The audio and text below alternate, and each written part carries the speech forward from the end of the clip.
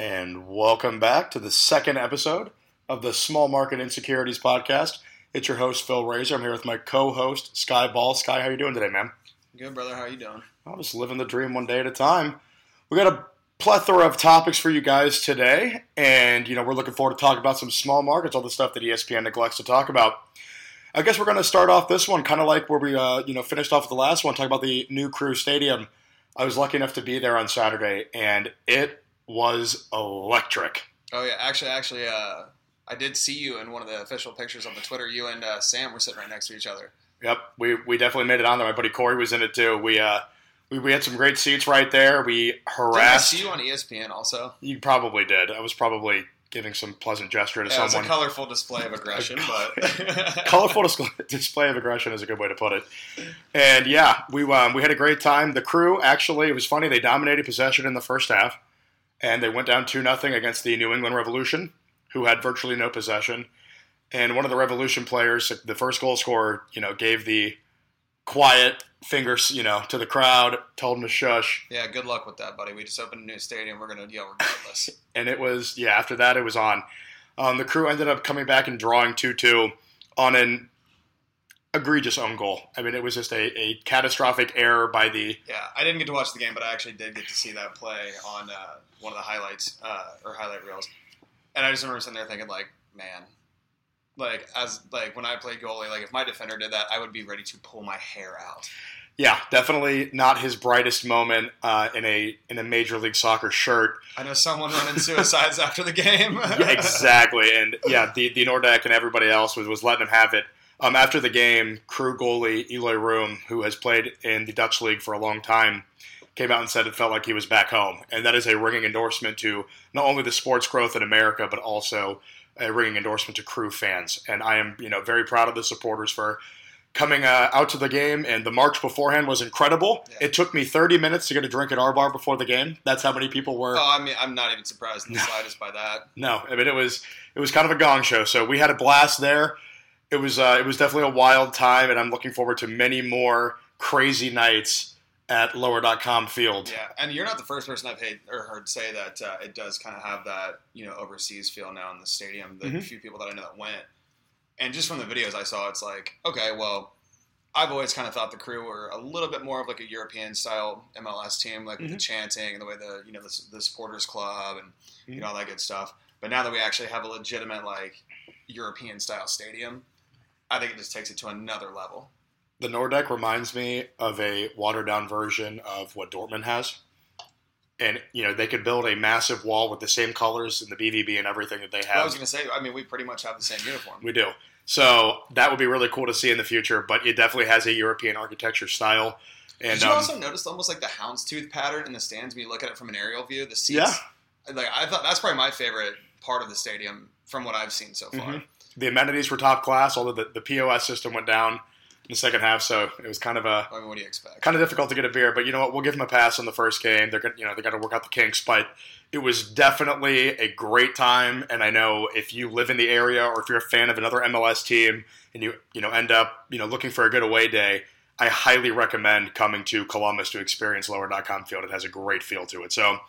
A lot of great things going on in Ohio. FC Cincinnati just put in their new stadium, TQL Stadium. And I always forget that they were building one, too. Yep, the Crew just opened theirs. And, Austin FC, for as much as we hate them, or SC or whatever the hell they are, they can ride off into the sunset for all I care. Who cares, yeah. They have a beautiful new stadium, too. So there's a lot of great things going on if you are a fan of the sport.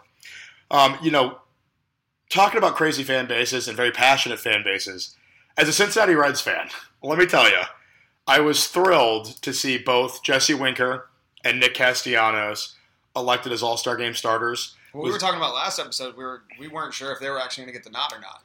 And they both did. It's the first time two Reds have started an All-Star Game since Joey Votto and Brandon Phillips in 2013. Also, the first time two Reds outfielders have started an All-Star Game since legend Frank Robinson and Gus Bell were in the same outfield for the 1956 National League All-Stars. So, terrible at math, so I'm going to try and figure out the age gap there, but it's big. I could be wrong. I believe Willie Mays was the center fielder between those two gentlemen that day.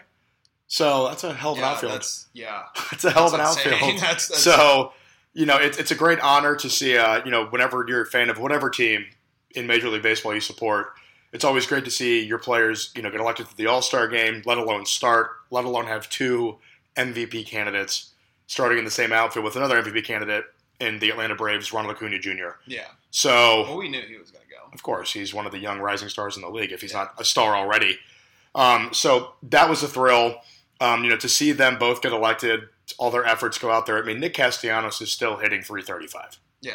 If and I don't see that changing for at least a while. If you're a batting average guy or girl, that is certainly, up there in terms of, prowess through half a season. I mean, most guys nowadays... Just the consistency of it is what's impressive to me. And what's funny is... He's hovered in that same area all season. Mm-hmm. He might, give or take a couple percent here and there, but it's not by much. Mm-hmm.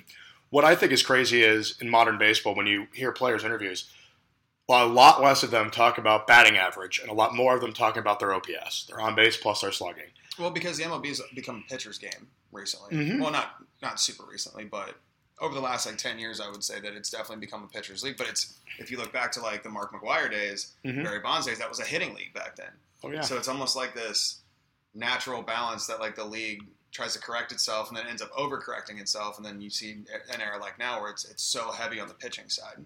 Agreed. That those stat lines get forgotten. Agreed. This is how crowded, by the way. These are the three National League starting outfielders.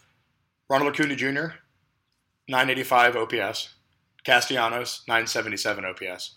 Winker, 939 OPS. So these gentlemen hit, they hit for power, and they get on base. The outfield ain't big enough for the three of us. Sure. It sure as hell wouldn't be in a regular franchise, but Yeah. it is idealistic for an all-star game. So I'm looking forward to that. The American League's going to have a great team, Shohei Ohtani, with that other Los Angeles team that nobody seems to care about. Man has 32 home runs. Yeah. He is absolutely killing it right now. He's almost flown under the radar with those 32. Yeah, and I was watching the other day, and MLB Network were saying he needs to stop pitching to focus on hitting. Why? Babe Ruth did both for 6 years.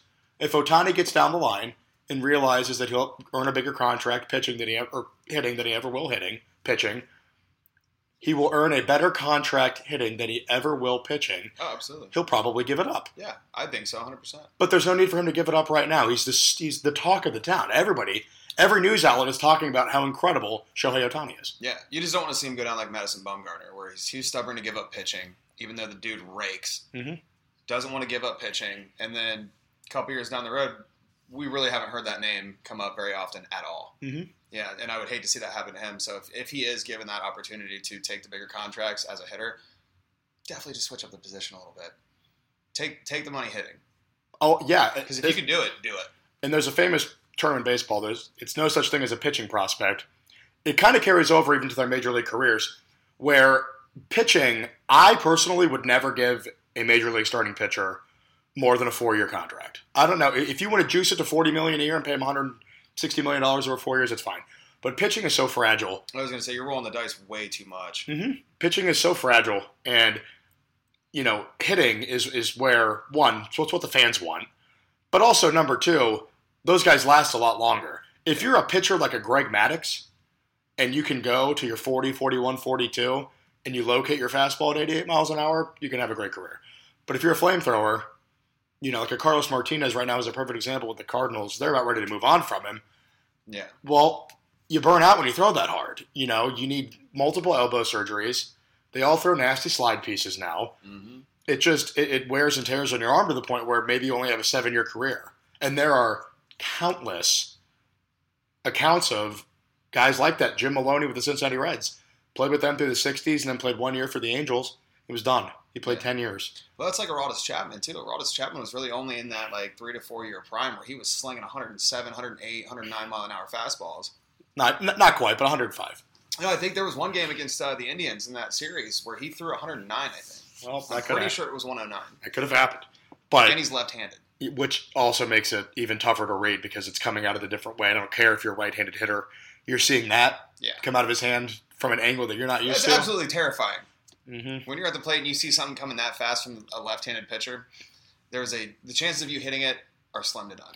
It's very slim to none. It's one of those great mysteries. Could Aroldis Chapman ever thrown a perfect game? Well, we'll never know. Could he have been conditioned to throw 9 innings? I don't think so. No, I think 5 innings would have been the max you ever would have got out. He reminds me of like a Derrick Rose if Derrick Rose was a pitcher. You know what I mean? Like it's just the engine's too big for the chassis.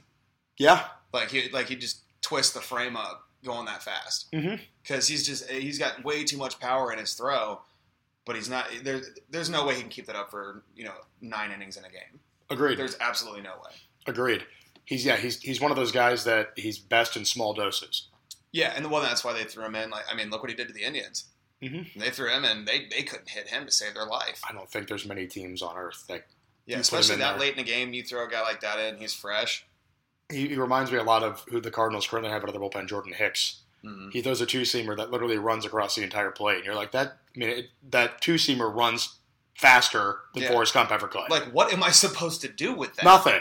There's nothing you can do. No, you say 32 Hail Marys and swing the bat, and if you make a connection, dude, like you're lucky. Exactly. You're absolutely lucky, and even then, you're probably going to foul it off. If you're lucky. Yeah. On the topic of baseball here, there is a massive 4-game series between two baseball teams that I love the way they're set up, minus a few things on each side. But the Milwaukee Brewers and the Cincinnati Reds play a massive game for NL Central supremacy when they meet for a 4-game series this weekend, starting Thursday night. The Reds are 6 games back. They sweep them, they're 2 games back going into the All-Star break, and that's a lot of momentum. They take 3 out of 4, they're 3 games back. That's still pretty good. Is that how the math works? 4 games? I believe so. Double check me on that, someone. Where's our stats guy?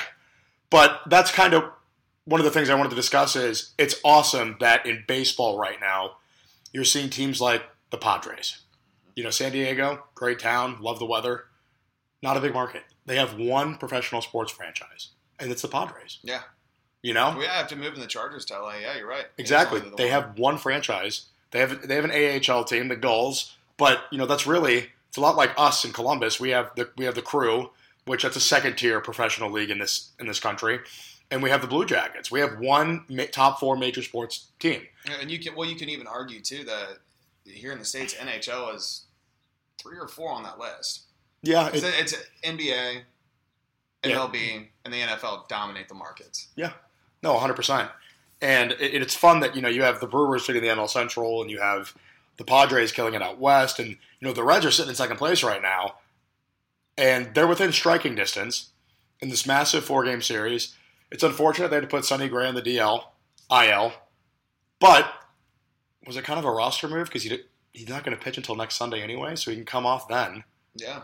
And they get an extra bullpen arm for this series because you don't need 5 starters in a 4-game series. Right. So was it a good strategic play by the Reds? It'd be the first time they've done that in a long time because Bob Castellini is a cheap asshole.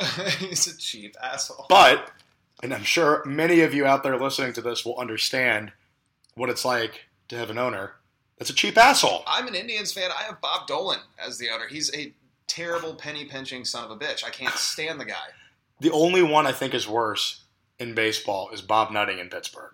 Because Ben Roethlisberger... Look at that. Ben Roethlisberger makes more in his annual salary than the whole team. Than the entire Pirates roster. Yeah. That's bad. Yeah.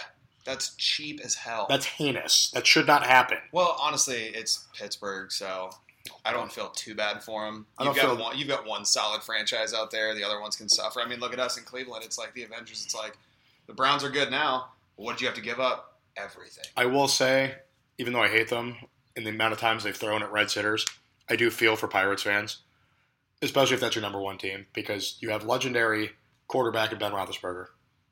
You have a top 5 player of all time in Sidney Crosby. Mm-hmm. You're spoiled rotten in two of your 3 major sports. And then it comes to your baseball team, and all summer long, all you talk about are the Steelers, because the Pirates are so far gone. Ever since they traded away Andrew McCutchen, that was the nail in the coffin. I think. Yeah, that was their last good player, and they got rid of him, and it was just like, all right, this is our curtain call. We're done. The 2013 NL MVP, they beat the Reds in a 1-game wild card. Johnny Cueto dropped the ball, and they chanted Cueto, and I never wanted to throw a remote through my television so bad in my life. But they put together a really solid team, and when you dismantle, it's one thing to dismantle your team by trading a superstar and getting some young players in return. You can sell that to the fans. Right now, they have nothing. They have a few young guys, and Adam Frazier is an incredible second baseman. He hits the absolute shit out of the ball. But other than that, there's not a lot for them to write home about.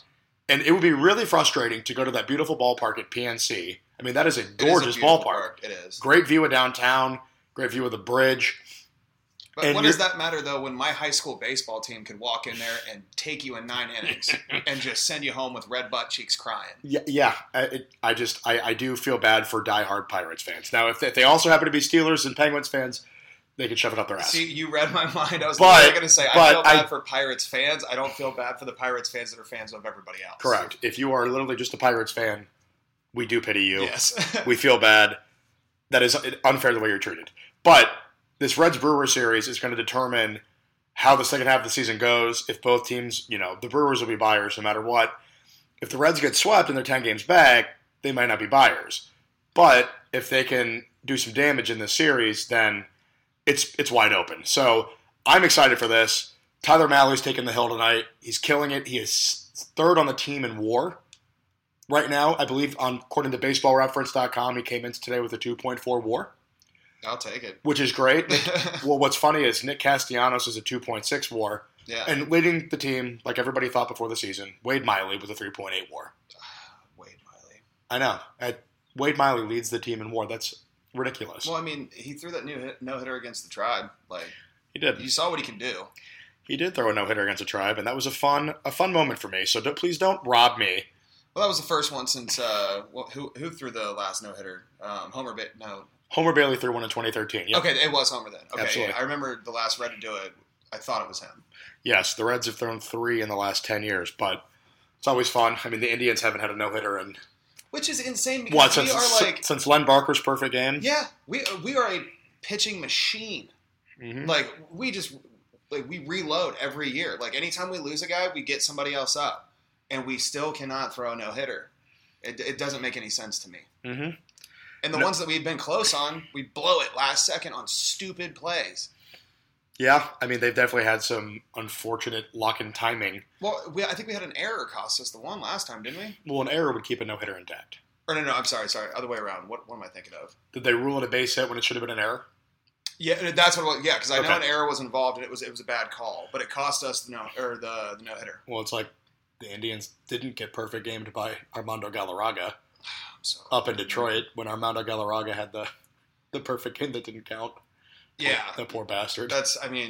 Karma has a funny way of coming back around to get you, so I really can't complain too much. Tough scenes for him. But yeah, no, it's fun. And I'm looking here at the standings as they stand today for the entirety of Major League Baseball, and it is so fun to see the small market teams up top here. And, like I said, it's so refreshing. So Boston's, in first by 2.5 games in the AL East, whatever. Tampa Bay is in second. They're 51-36. Tampa Bay in other sports is not small market. In baseball, they couldn't be a smaller market. Yeah. They don't spend any money, and they find a way to win, and they traded Willy Adames to the Brewers, their starting shortstop, and yet they sit here at 51-36, 2.5 games back in their division. That's awesome. You look at the Central, right? Number 1 for the AL Central, the White Sox. The Cubs are big market. The White Sox are not. Yeah, no, the White Sox I can tolerate. The White Sox are leading that division by 8 games over the Tribe. And then Detroit's in third, Kansas City, and Minnesota. So, once again, that entire division you could argue is small market. But you go out west, not really too much small market love out there. Yeah. And it's unfortunate. You go to the East, I would consider the New York Mets small market. Well, yeah. Besides Jerry Seinfeld, who the hell likes the Mets? Exactly. That's apparently Francisco Lindor, but we won't get into that right now. No, I'm poor Frankie. But they're the only team above 500 in the entire division. That's awesome. We talked about the NL Central, NL West, Padres sitting right there. I mean, that division is going to kill itself too, because they're going to get probably all the wild card teams, which is unfortunate for the rest of the National League. They're all going to come out of there, but we're going to get some incredible series. So it's good to see these smaller markets doing well. Now, a small market is obviously up for debate, but what the hell's the point of having a podcast where you don't debate? Right. So, we thought that was, obviously something, very cool going on in the world of baseball. Transition over here to the NBA. Guys, Suns, Bucks. the finals, Phoenix is a big market in terms of population size. It is not a big market. It is kind of like the way Tampa is in my mind. Tampa for certain teams is bigger market, but in general, it's a transplant market. Yeah, Phoenix is full of transplants. Yeah, Phoenix, Arizona is the third biggest Ohio State alumni fan base out of Ohio. Oh, I don't doubt it at all. Because everybody wants to go there because it doesn't rain and it's not humid. Yeah, it's like it's like Florida or like South Carolina. Like my cousins live in Charleston, and if I wear a Buckeye jersey down there, I get an OH from across the bar every night. Buckeye bars in Charleston, South Carolina. Oh, three. I know, it's insane. They have three. We were down there for the selection committee, the original one, and when they throw Ohio State in at 4, we're sitting at the Windjammer, and it's just us in Buckeye jerseys and everybody else in SEC jerseys, and then this one table in the back of the room, you just hear the guy stand up and go, OH! And it's like, dude, we are 9 hours from Columbus, Ohio. What are you doing out here? Mm-hmm. It's crazy how that works and how, Ohio State's a massive fan. Well, yeah. I think largest in the world, aren't they? It's got to be up there. It's got to be Texas. I think campus size, we're top 5. Arizona State has a massive student body. UCF has a massive student body. Yeah. But, yeah, I mean, outside of Chicago, Dallas is also a massive Buckeye hub for alumni. So it's not really that surprising. But I would consider the Phoenix Suns small market, and the Milwaukee Bucks, back to Milwaukee. And it's cool. One thing I really like about the Bucks before we hop into the series, Giannis is signed there long term. Yep. Giannis wants to be there. It is so rare in the social media age where an athlete has not only, what they do on the court or the field or the ice or whatever, they also have their own brand to consider that they can profit off of exponentially, i.e. LeBron James, Derek Jeter. Mm-hmm. And then obviously you can go down the list of who, everybody else that has their own brand, Tom Brady, etc. And they have a brand to think about. And he's elected to stay in Milwaukee and reward those fans with his incredible talent. I think he's also trying to build a good part of his brand on loyalty. Yeah. I think that's also like a forgotten thing in today's, sportscape. Mm-hmm. Especially after the whole Kevin Durant thing where, he lost to the Warriors and up 3-1, and then the next season he joins them to try and win a ring. It's kind of like ever since then I feel like things have just snowballed into almost like even the college scene with the transfer window and the portal and all that stuff. You can have guys, jump ship like Jameson Williams is heading down to Alabama and he's going to play this season. Yeah, he is. And it's just become such a common thing in today's sports leagues. I think Giannis is trying to go against the grain there, where he's like, I'm going to build my brand on loyalty, and I'm going to stay in Milwaukee long term, and this is where I'm going to plant my flag. Yeah, and it's refreshing to see, and it's really cool, especially he's doing it with a small market team. Yeah, because those are the fans that will go just completely rabid over you. Exactly, it's not to hop off the series, and we'll come back to this point, but if you can be a legend in one of these markets, they'll talk about you forever.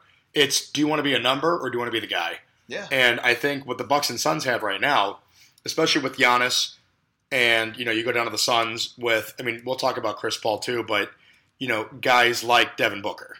I was literally going to say Devin Booker. Devin Booker, by the way, I'm reading the box score here. This game, the Suns won 118-105. Paul had 32 points. Devin Booker, despite being 1 of 8 from 3, still dropped 27 points.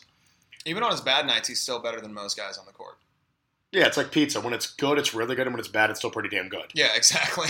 I'll take Devin Booker at his worst over, Alex Caruso at his best. Exactly. Any day of the week. 6 days a week and twice on Sunday. Exactly. Giannis, not a great free throw shooting day, 7 of 12.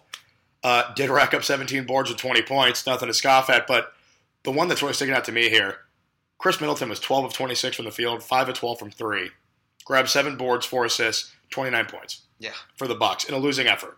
So I wanted to touch on them real quick just because these, both these markets are represented by fans that, like we said earlier, will love you unconditionally. And one that really stands out to me, now you know a little bit more about the NBA than I do. Is there a reason Jay Crowder had 33 minutes, didn't make a single field goal and ended the game with 1 point, but was plus 19 on the court? Because it's Jay Crowder. Is that what he does? Yeah, he just is a body there, really. Okay. He doesn't do a whole. Jay Crowder, it's weird because I don't dislike the guy, but I don't like the guy. Sure. It's like when Bill Burr said that, and he's like, I don't know how to feel. I don't know how to feel about it. I love Bill Burr. I love Bill Burr. He's great. But it's I don't know where I fall on Jay Crowder because some plays he'll have a great defensive lockdown on somebody. He'll put clamps on him. Mm-hmm. And then the next thing you know, the next play, he's getting posterized. He's got somebody's nuts dragging across his forehead on a dunk. And it's like, well, pick an identity, dude. Like, I don't know who you are. Yeah. So I just don't. Jay Crowder is just, he's just there. He's just a weird guy to me. Fair enough. Stat line wise, like if you look at his stats, like he's got consistent stat lines like that. It's just kind of weird. I'm still perplexed whether the Suns give any minutes to Frank Kaminsky because Wisconsin can get the hell out. Frank the Tank. DeAndre Ayton, man. 39 points, 80% from the field, hit every free throw, 19 boards. And he has given Giannis fits. 22 and 19, and he made every shot except 2. Yeah. Including his free throws. That's Ayton's going to be, I think he's wild. going to be a superstar. He's going to be one of the next big guys. The last memory I really have of him was getting knocked out in the first round by Buffalo in the NCAA tournament. Yeah. And I was like, how did the team with DeAndre Ayton, the unanimous number 1 pick, Yep. end up, going out that early? But you know what? That's why we call it a team sport. It's true. That is true. But I mean, one thing I will say, like with Giannis coming back, Giannis has to, he's got to figure out a way to beat Ayton. Because Ayton showed he's like, I can match up with this guy. I can make Giannis struggle. I can frustrate him. Mm-hmm. And he's just been playing great defense. Like when they have met, it's just he's solid, man. DeAndre Ayton's solid. Like I'm gonna say Suns in 6. Suns in 6? Yeah, possibly 5. It really all just depends on how Giannis plays when he comes back. I want to see how he's looking. Yeah. But if it's nothing short of stellar, I think the Suns will take him in 6. Suns in 6. I mean, I'm kind of pulling for Giannis. He's won a couple MVPs. He's from the heartland. Obviously, we're from Big Ten country, so I kind of have some sense of Midwest responsibility to root for him. Yeah. That being said, my stepbrother Kyle, shout out to Kyle, happy birthday yesterday, man. He just went out and moved out to Arizona, and he went to Game 1 last night on his birthday.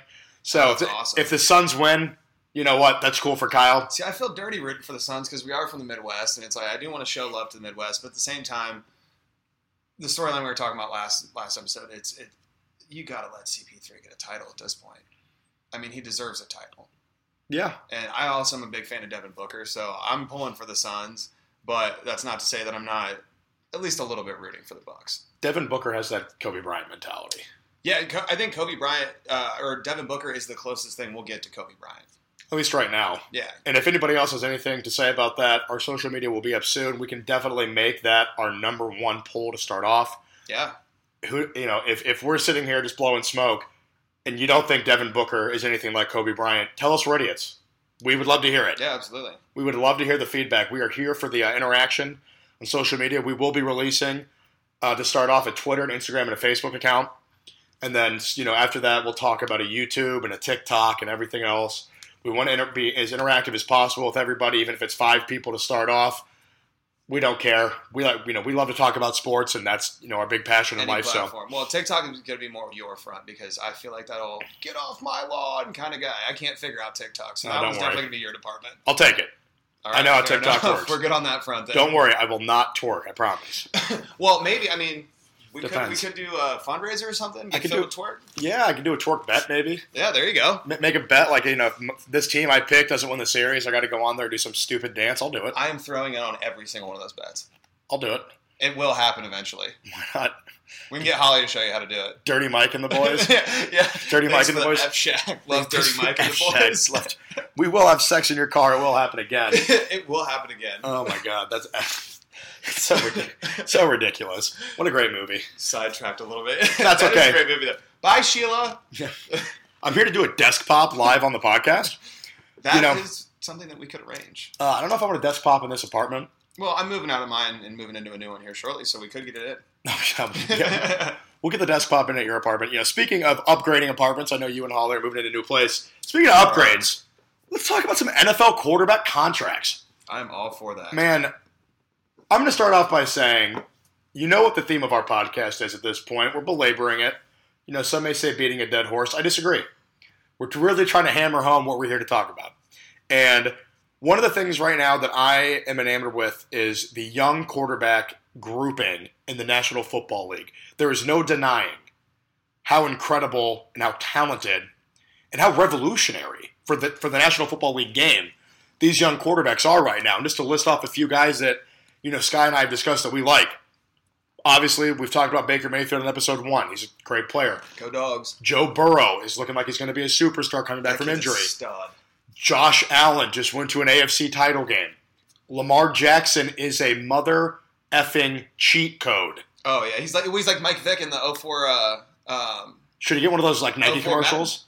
I think so. The Mike Vick experience with the Lamar Jackson experience? You got to give him his own shoes. That's what you got to give Lamar his own 100%. shoes. If Mike Vick got his own shoes and he beat Mike Vick's rushing record, give that man some shoes. Exactly. Patrick Mahomes is another one. I don't know if I said that already. Cut that out. But he signed in Kansas City, and I love that. It's the same thing as Giannis almost. It's like, I'm going to build my brand here in Kansas City. Exactly. It's like, well, you know what? He has a global market. He has a great Heinz advertising campaign. Shout out to Heinz. Great, absolutely phenomenal advertising campaign going with them, putting ketchup all over the steak, which more of the reprehensible thing to do. But you know what? To each their own. I'm not going to tell you how to eat your steak. I'm not going to tell you how to eat your steak if you pay for it. If I'm paying for it, you're not eating it that way. I'll tell you that. If you're winning Super Bowls, you can put ketchup on your steak, and that is the only time, people. That's a goddamn truthful statement right there. But right now, Kyler Murray, another one. Yeah, with the Cardinals, he's that Hail Mary he threw last year to DeAndre Hopkins against the Bills. Oh yeah, amongst three defensive backs. DeAndre Hopkins did a lot of the work on it. I agree, but Kyler's rolling to the left. And he puts the ball where only DeAndre can get it, and DeAndre made the play. Yeah, I mean, don't get me wrong, it's a hell of a throw. It reminds me a lot of the Baker throw to Donovan Peoples-Jones. Yeah, 60 yards on a dime. On the dime. Or remember Carson Wentz had that one where, I forget who the receiver was. He was falling out of bounds in the back corner of the end zone, and the camera angle is from that back pylon. And you see Carson Wentz break away from some coverage and just thread this needle. Like, literally, the ball is on a line in the camera's view. Yeah. It was one of the most incredible throws I've ever seen. But it's kind of the same thing. Like Kyler Murray, if you watch it from the back pylon, the end zone cam. Yeah. If you watch it from that, you see that ball coming, and it does not move left or right at all. It is a straight line, like right where it has to be. Agreed. Absolutely. And one of the things that these young guys have is they're all going to be coming up on their UFA. And a lot of them have gotten their fifth year. Josh Allen's gotten his fifth year. And Lamar Jackson's gotten his fifth year, I believe. And Baker, I believe, got his fifth year. It's on the table right now. I don't think Baker. We don't know what's going on with him yet because from what I understand, a lot of people are in the camp of it's either we have this guy who is our signal caller, we have the consistency now, we have the stability, or are we afraid to pay a guy $40 million a year and going into his fourth year in the league when we're real Super Bowl contenders now, and that's our goal is to win a title now. It's not to rebuild the team. It's for a title. So now it's real. So I'm hearing people say either I don't want to pay him $40 million because it might be too early in his career, let's wait and see. Or I have guys on the other end that are like, all right, look, pay this kid the $40 million a year. He's the most consistent signal caller we've had in 25 seasons. And he's your best quarterback since Bernie Kosar. He's probably better than Bernie. I think he's going to go down as our best quarterback. I mean, unless you want to go back to like Otto Graham, but that's a whole different ballgame playing football back then. Of course. It was not a quarterback's league. It's a quarterback's league. Otto Graham is the best quarterback in Browns franchise history. Oh, 100%. I'm not disagreeing at all, but I'm saying the only person I think you can really hold, that could hold Baker's jock is definitely Otto Graham right now. I think he is better than Bernie. Because if you watch Bernie throw the ball, just the mechanics are weird. I mean, he got the job done. Don't get me wrong, I love Bernie. Like, as a Cleveland fan. Well, look how they all threw back then. Go watch any of those quarterbacks. Go watch, Fran Tarkenton run around for the Vikings or Johnny Unitas throw a football for the Colts. I mean, it was a shit show back then. Oh, 100%. Plus the defensive backs, the ball was different. But the defensive backs also could absolutely maul your receivers all up and down the field. Joe Namath threw a lot more interceptions and touchdowns in his career. Was Joe Namath a bad quarterback? No. Was he as great as they say? Not really. That's the thing. I do not think so at all. But not to get off topic, but is there something to be said about playing in different eras for different sports? 100%. Well, that's like the whole Michael Jordan versus LeBron. It was a different league. It's the fun of debate. By the way, I'm looking at it right now. Baker Mayfield is slotted to make a shade under $19 million in 2022, so he has had his fifth-year option. Oh, he did? Okay. Yes, and then 2023 he's a UFA, so they got to work on that contract now. Josh Allen's in the same boat. Lamar Jackson's in the same boat. Those guys are all in the same boat, and it's going to get interesting to see where they end up here in the future. So, out of all of these young up-and-coming quarterbacks, that are looking at their first big payday, who do you think will get the largest one? We'll go first and then overall. What do you think? I don't know. I think the largest contract we're going to see is going to be Josh Allen. I agree. And I think he'll be the first to sign a deal, too. I think so, too, because the Bills haven't had this level of success in a long time. Yeah, and that's it's kind of the same conversation with Cleveland. It's like, back to what I was saying with the whole debate back and forth, should we pay Baker? Yes, you should absolutely pay Baker. Because look at the last 25 years, Buffalo's kind of in the same boat, where it's like we've struggled to find that the correct signal caller for our team, the consistent guy who puts up numbers. And also, I had Josh Allen in my fantasy league last year, and that kid absolutely carried me. I'm telling you, his back had to hurt after that season from carrying the team week in, week out. Yes, absolutely. Josh Allen, he can do it with his legs, he can do it with his arm. He's gotten so much smarter about when to use each one of his incredible tools to his team's advantage. And I agree. I think Josh Allen's going to get a Patrick Mahomes style payout because I don't see the Bills going anywhere. No, I think they're here to stay. As long as they can keep their defense intact and they can keep that offensive line solid, I think they're going to be contenders for at least 5 to 6 years. I don't know how the rest of their division is going to add up. The Patriots, they still have Bill Belichick, but it's a wild card. Obviously the Dolphins, I really like what Brian Flores is building down there, but at the same time, is Tua the guy? And then you look at the Jets, and they're the hapless New York Jets, and the Jets are just a literal dumpster fire year in, year out. It's honestly, it's embarrassing to watch. It's tough. It's tough. I'm sorry to all you Jets fans out there, but good Lord, you guys got to get it together. Yeah, it's tough. So I think Josh Allen can really help secure some additional AFC East on top of playoff wins and potentially bring them a Super Bowl, which I don't think is out of the question in the next 3 to 5 years. I don't either. Especially if Mahomes has a slip up, maybe somewhere down the line, or he gets hurt, God forbid, because nobody wants to see that. But it is a National Football League. If there's some injuries that kind of pave the way, I could see Josh Allen being a Super Bowl champion and sending that city into absolute chaos. I mean, they will make what the Philadelphia Eagles fans did look like child's play. Yeah. No, absolutely. And I've been there. I've been to, I don't care what they call it now, it's always going to be the Ralph. I've been there for a game. Those fans stand up the entire time, minus halftime. They are intoxicated. Well, even then, they're still standing at halftime because they're walking to go get beer. Yeah, well, their beer sales cut off as soon as second half kickoff starts. There is no second half alcohol, but God knows they don't need it.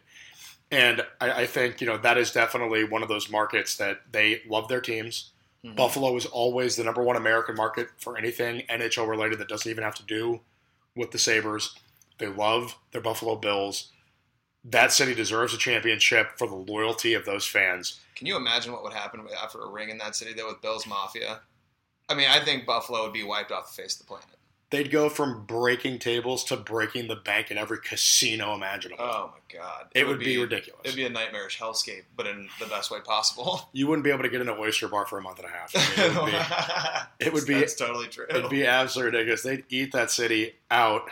Pause. Of chicken wings. I was going to say, I was getting a little sus there for a second. Is it sus? Anyways, Is it though? So I definitely agree that Josh Allen will be the first one paid. I could see Lamar Jackson getting the biggest bank out of all of them, solely because Lamar Jackson has potential, along with Pat Mahomes, to be the face of the league. He's what every kid wants to be. Like I've said it before, he's a cheat code. Yeah, no, you can only compare him to Michael Vick. Yeah. Michael Vick's the only other quarterback we've ever seen do the stuff that Lamar does, and he does it better than Mike. Mm-hmm.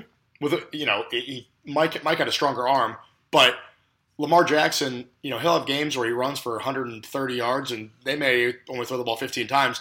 He'll have other games where he goes 18 of 20 for 290 yards and 4 touchdowns. Yeah. No, and you're like, he just picked them apart because they have such a great running game with, J.K. Dobbins back there, and in the past, a couple of years, they've had Ingram and Gus Edwards, and they filtered other guys in and out of there, and I'm sure they will just keep up that stable of running backs to complement what Lamar does.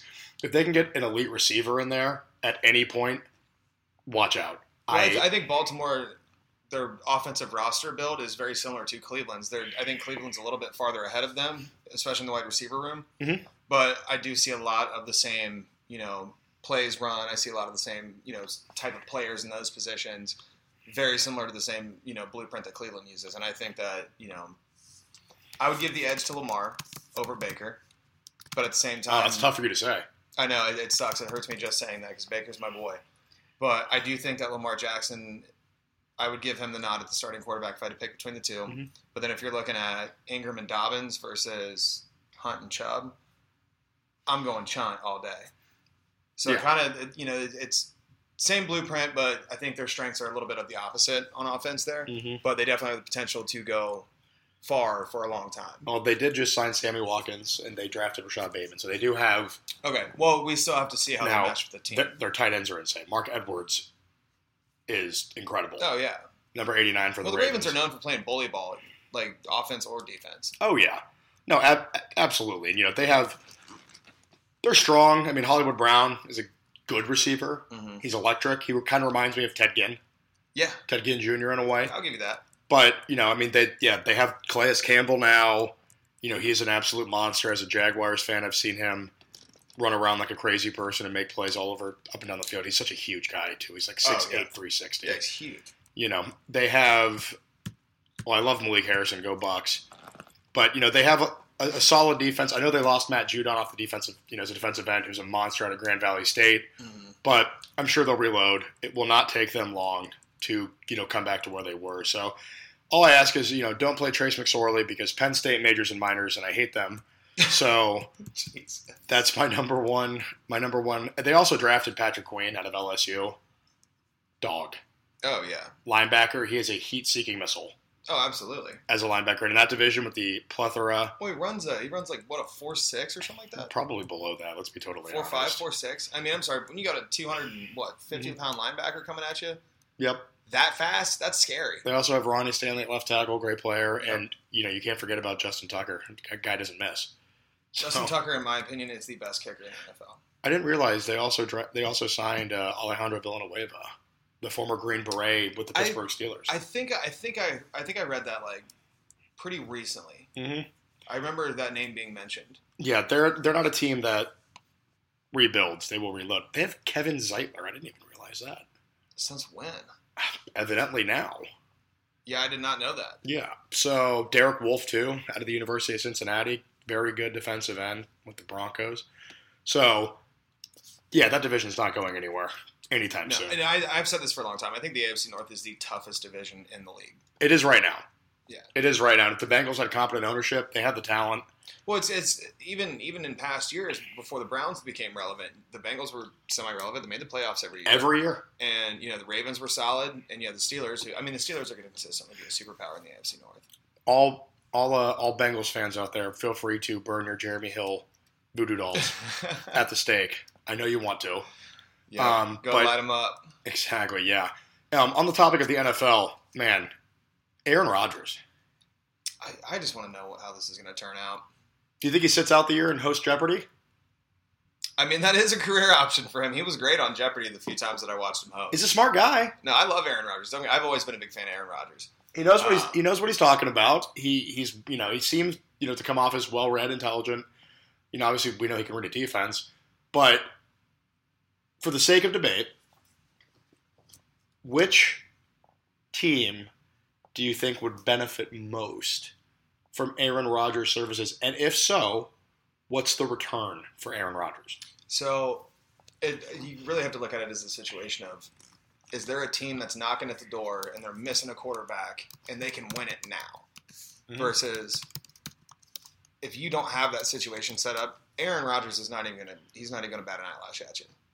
You have to be it. So that really just narrows down who's it. I mean, a lot of teams can compete for it, put in their bid, but who are the real contenders is what it comes down to. And I mean, off the top of my head,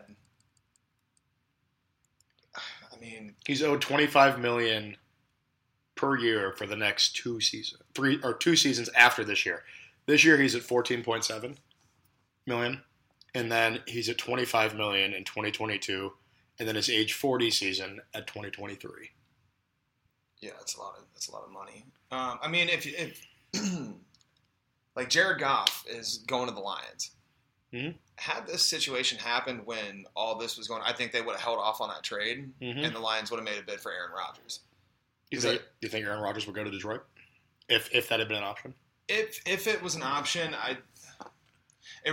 Again, like he doesn't come out and say anything about it, so we have nothing really to work with here. Like he holds his cards close to his chest on situations like these, and I just don't want to see him get into a situation like Brett Favre, where he plays the whole like, all right, well, if you want to play hardball, I'm going to retire, and then goes and signs with another team, and then retires a couple years later, and it's like, well, what was the point?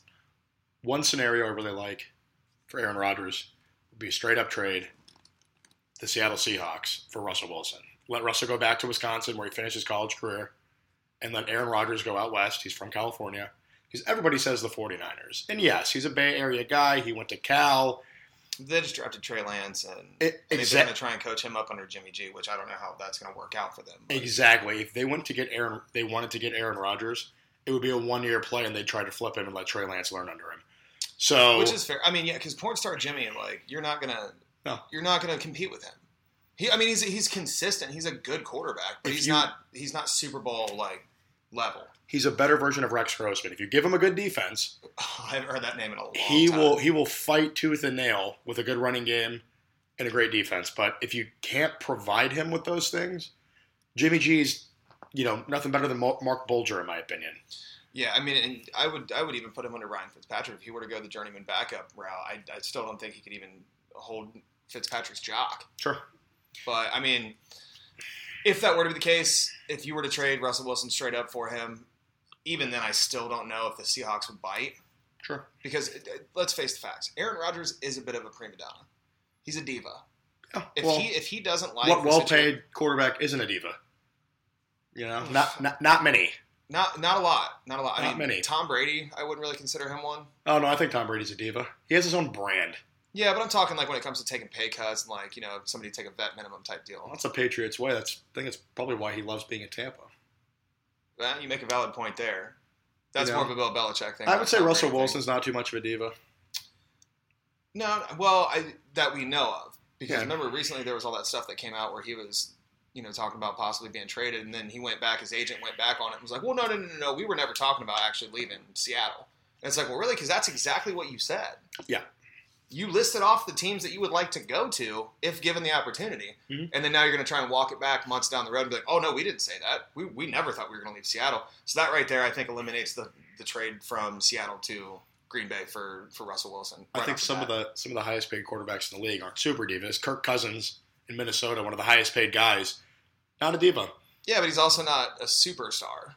No, by no stretch of the imagination is Kirk Cousins a superstar, but also highest paid, not that much of a diva. Yeah, no, not at all. So I think it kind of depends.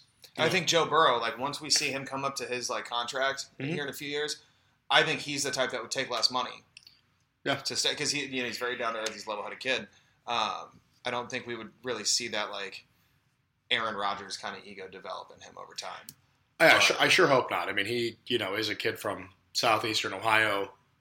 Went to Ohio State, backed up, went to LSU, was bang average his first year there, and then took off. If we were ever to go the Barstool athlete thing, Joe Burrow is our first small market athlete we have to sign because he is the epitome of small market. He is.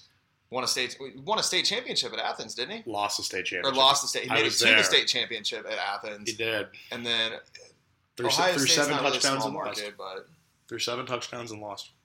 Which I'm sorry, that is insane to me. Quarterback throws 7 touchdowns in a game and you still lose. Mm-hmm.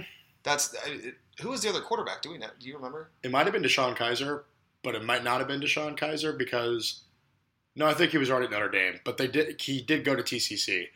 Okay. I know Mike Warren was the running back, and he went to UC and put up all kinds of numbers, and he's been bouncing around practice squads. Yeah. I would call him, more of a, Dollar General Maurice Jones-Drew. So that's kind of a fantastic term. Like a poor man's Michael the Burner Turner. Yeah. Thick lower body guy. But, that's, I agree. And kind of on the topic of guys getting traded from small markets, I'm going to hop over to talk a little NHL.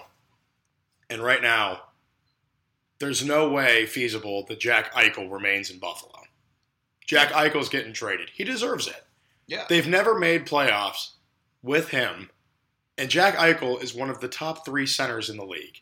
So yeah, he's a premier talent. And if they're just going to sit there and, piss his career away in Buffalo when he can't compete for anything, if that were to go that way, he's going to look back on his career and be like, well, shit, man. If I would have been in a team that could have competed, I could have done something. But now that's always going to be an asterisk on my career is that, because everybody wants to go the whole route. Like, did he win a ring? Does he have a ring? That's where everybody's going to immediately go. Yeah, and if Jack Eichel isn't going to hoist a cup in Buffalo, which, let's be honest, they've never done it. Yeah, and I don't think it'll happen anytime soon either. No. So a move out makes sense. And there are a lot of rumors going around. The Rangers, the Kings. It's a lot of talk. The Jackets were mentioned as the Jackets are definitely in on Jack Eichel. I know they're still talking to them about it. It'll depend on what he wants. And I think he'd be a perfect fit, and this goes against every fiber of my being as a Blue Jackets fan, assuming we go back to the Metropolitan, Atlantic, Pacific, etc. Central version of the NHL that we didn't have this year, he would be incredible on the Carolina Hurricanes. That team is built to win. I know, but they just won the Central Division this year, beating out Tampa, who just won the Cup. Yeah, no, I mean, I went to the couple games that I went to this year, and the Jackets played the Hurricanes, and I don't think we won a single one. No, because they defend. They play a gritty style. They have Sebastian Aho, who's a number one center. You can bump him to the second line and play Jack Eichel up there. You're going to attract many other stars. They play in Raleigh, North Carolina. They're not even in Charlotte. They're in Raleigh. Yeah. In a state that has adopted hockey very well. They won a cup in 2006, so they've been there, done that. They do have somewhat of a pedigree. That's still Hartford Whalers organization, isn't it? Correct. Okay. So, but they've won a cup as the Hurricanes. Yeah. So, my boy Mike Commodore was on that team. They've been there, done that. So, I would be remiss not to say that would be a good fit. I think there are other good fits for him as well. I mean, we don't have to like it until we can acknowledge it would be a good fit. Yeah, exactly. That'd be a good fit. There are multiple Canadian teams I think would be good fits. I think the Minnesota Wild would be a good fit. So, and obviously, the Columbus Blue Jackets would be incredible. I'd love to have Jack Eichel's incredible services. This town is thirsting for a number one center. We've thought we've had him over the years. None of them are really quite panned out. So, I think it'd be... If you could summarize the Jackets into one statement over the last couple of years, it's just almost there. Yeah, 2018-19. If they get through Boston, I think they get through Carolina. They play for a cup. Who knows if they win it? Probably not, but you never know. At least make the cup. It'd be cool to see that. This city would be up in arms. If they lost, the city would be thrilled if they, made it and then subsequently won. On a sad note to end the podcast, we do have to talk about one of the bright young talents in the National Hockey League. Matiss Kivlenieks sadly passed away in a 4th of July accident up in Michigan over the holiday weekend. And 24 years old. 24 years old. It's doubly sad because, one, he's a young kid, and I feel horrible for his family and his mother back in Latvia. But the other Blue Jackets goalie, Elvis Merzlikins, is also Latvian. They grew up together. They played hockey together forever. Matiss was his understudy, and they were together the day it happened, and that's absolutely gut wrenching. They were with the coach too. Yeah, they were with Manny Legacy, the goalie coach, and I have been lucky enough to go down and I signed the memorial in front of Nationwide Arena. The Merzlikins, him and his wife just put a big sign up there thanking everybody for, all of their, the outpour of support that's gone on, hashtag, Sticks for Kivy, and, everybody hopping on social media and everywhere else and, meeting at our bar and kind of getting together to go over everything and just talk about him. The kid always had a smile on his face. He was so happy. I'll never forget his first ever start, NHL debut. He was thrown into the fire at Madison Square Garden. Yeah. And he beat the Rangers 2-1. Take it, bread man. I think it was, 36 saves on 37 shots for that game? Something around those lines. And he... It's like Korpisalo numbers. Yeah. And, Matiss just lit up a room everywhere he went. So polite. Everybody loved him. His teammates. It's such an authentic display of, how they felt about him. And you could tell just by the sincerity of everybody's posts and the way they talk about him and just whether they've honored his life, since that sad moment happened. And, it's just one of those things that if you can turn it into a great rallying point as a city and, as an organization, if you can learn from his life and honor him and use it as a positive, it's one of those things that, Matisse he will never be forgotten, but he can also be such a huge part of everything going forward because they're going to want to honor him in the best way they can. Yeah. And I am, really looking forward to seeing how the Blue Jackets go about honoring him this year. The press conference with John Davidson and company was, Yarmo. It was gut-wrenching to watch. I mean, you can see what the kid meant to the organization. And you can see it, like, the whole time they're talking, you can see, like, they're just fighting back tears the entire time. And exactly. That just goes to show, like, how tight-knit, especially that goalkeeping locker room, mm-hmm. how tight they actually are and how close everybody in that organization is. Mm-hmm. And even with just the city, like, you saw how the city reacted when we mm-hmm. found out, like, it's almost like in Columbus, Ohio for, 24 hours, time just stood still. Exactly. Where, because I remember I woke up and, when I wake up, I'll wake up and, like, check my Instagram, my Twitter, whatever. Both outlets, first thing I see is, rest in peace, Matisse Kivlenieks, and I'm like, well, this has got to be a joke. I start scrolling through the replies and the comments. I'm like, there's no way. And then, I check it on, I think it was TSN reported it first. Yeah. And they were also the ones that had the update on it too. Mm-hmm. But I remember, just fact checking it and, for a second you just sit there and you're like, wow, all right, well, this actually happened. It just doesn't feel real. No, and I don't think it's really fully hit everybody yet either. I think it'll hit on opening night at Nationwide Arena when they have an undoubtedly incredible the ceremony is going to be incredible. Homage to him. They're planning a service for him as well. And it'll be first class because the Blue Jackets are an absolutely first class organization. And it's just one of those things that, Matisse and what happened to him can happen to anybody, and it shows how fragile life is. I mean, he's a healthy 24-year-old athlete.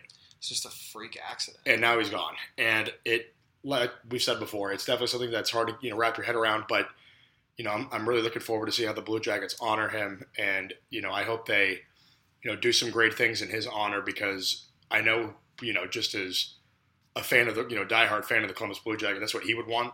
And he'd want to be a part of. And now he's going to be a part of it, looking down on, all of his teammates, supporting him up there saying, don't worry about it, guys. Yeah, and it's also so rare that, like, you see an athlete, someone, whether you've met him personally or not, like, it's just very rare that you see that person have such an effect on a city or, like, an organization and a team. And, like, I personally never met Kivy, but at the same time, like, I feel this weird connection to him, like we were friends almost, and it's I feel like I speak for everybody in the city of Columbus when I say that we all feel the same way.